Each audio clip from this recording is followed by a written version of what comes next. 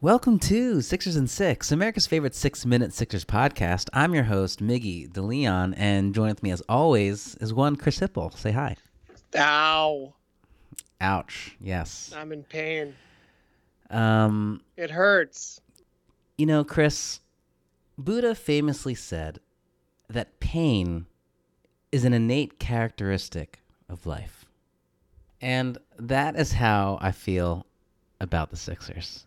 You know, this game was just so painful on so many levels. Not only because we got blown out, but because they just give you a little bit. You know, the Sixers give you a little bit. They give you that first quarter.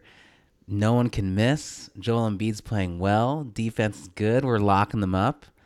And then they just shit the bed the rest of the game. And life is suffering, Chris. Life is suffering.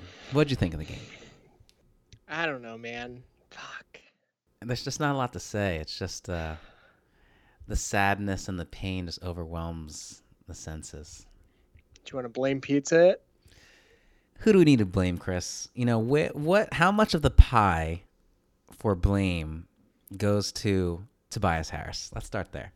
I want you to imagine a Pac-Man with his mouth almost all the way closed.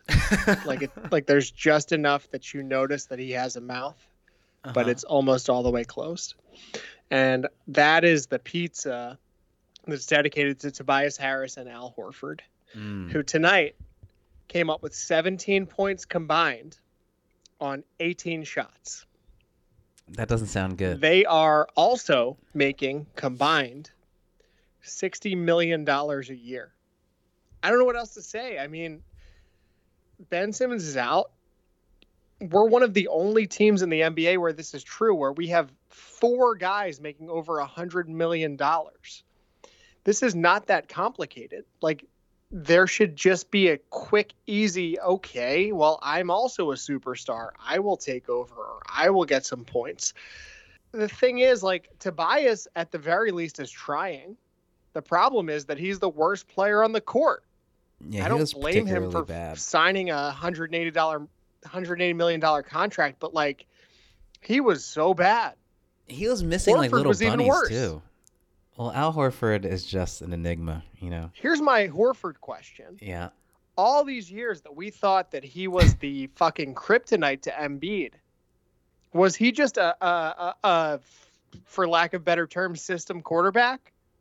He was just a guy on the Celtics, and we gave them all the money. Chris, why do we do this to ourselves, you know? There is so much light and joy in my life before, you know, all this stuff. The Al Horford signing, Tobias Harris signing, Markelle Fultz. I mean, shout out to Markelle. You know, he would probably be one of our better guards, playing well for us. Yeah, absolutely. Yeah. You know, it was game 2. I thought game 1 was painful. Game 2 was much worse. There were adjustments. Yes, let's talk about that. Let's talk about the adjustment where Matisse Thybulle came in for Al Horford on the starting lineup. What'd you think of that? Sure. I mean, I love the move. It didn't matter. Yeah, sometimes it doesn't matter. Game, Thybulle was a -30. So that's gonna hurt what it really tells you is it a problem when, again, this team that's built around 4 players earning over $100 million, is it a problem when your best hope is a rookie that you hoped would just come into the starting lineup and change the series? That is not a good sign, no, Chris. I would say that is a bad sign for us, and I just don't know what to say anymore. I do want to transition to our mailbag, because one of our faithful listeners, Tony, writes, would it be possible to kidnap Brett Brown and put him on an isolated island for the remainder of the season? Chris, I think you might know some people that can help us with this, but I think part of the blame pizza, going back to that, Brett Brown should be part of this pizza, right? I don't know. Like, it's really,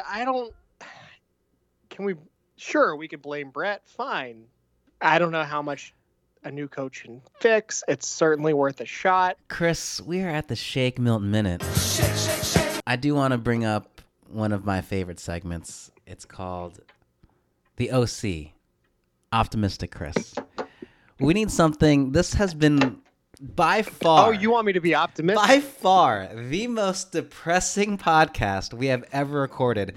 And my mind is like literally blank in terms of just normally I have like a little bit more spirits, a little more Here we go.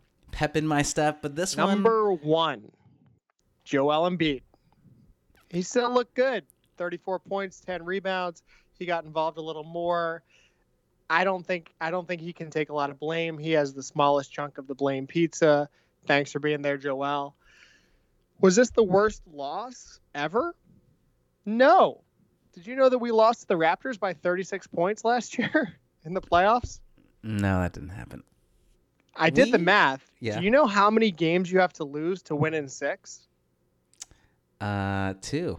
I think we've hit the threshold of the number of losses that We're on the path. We are on the path to Sixers and 6. Sixers and 6. Here we go.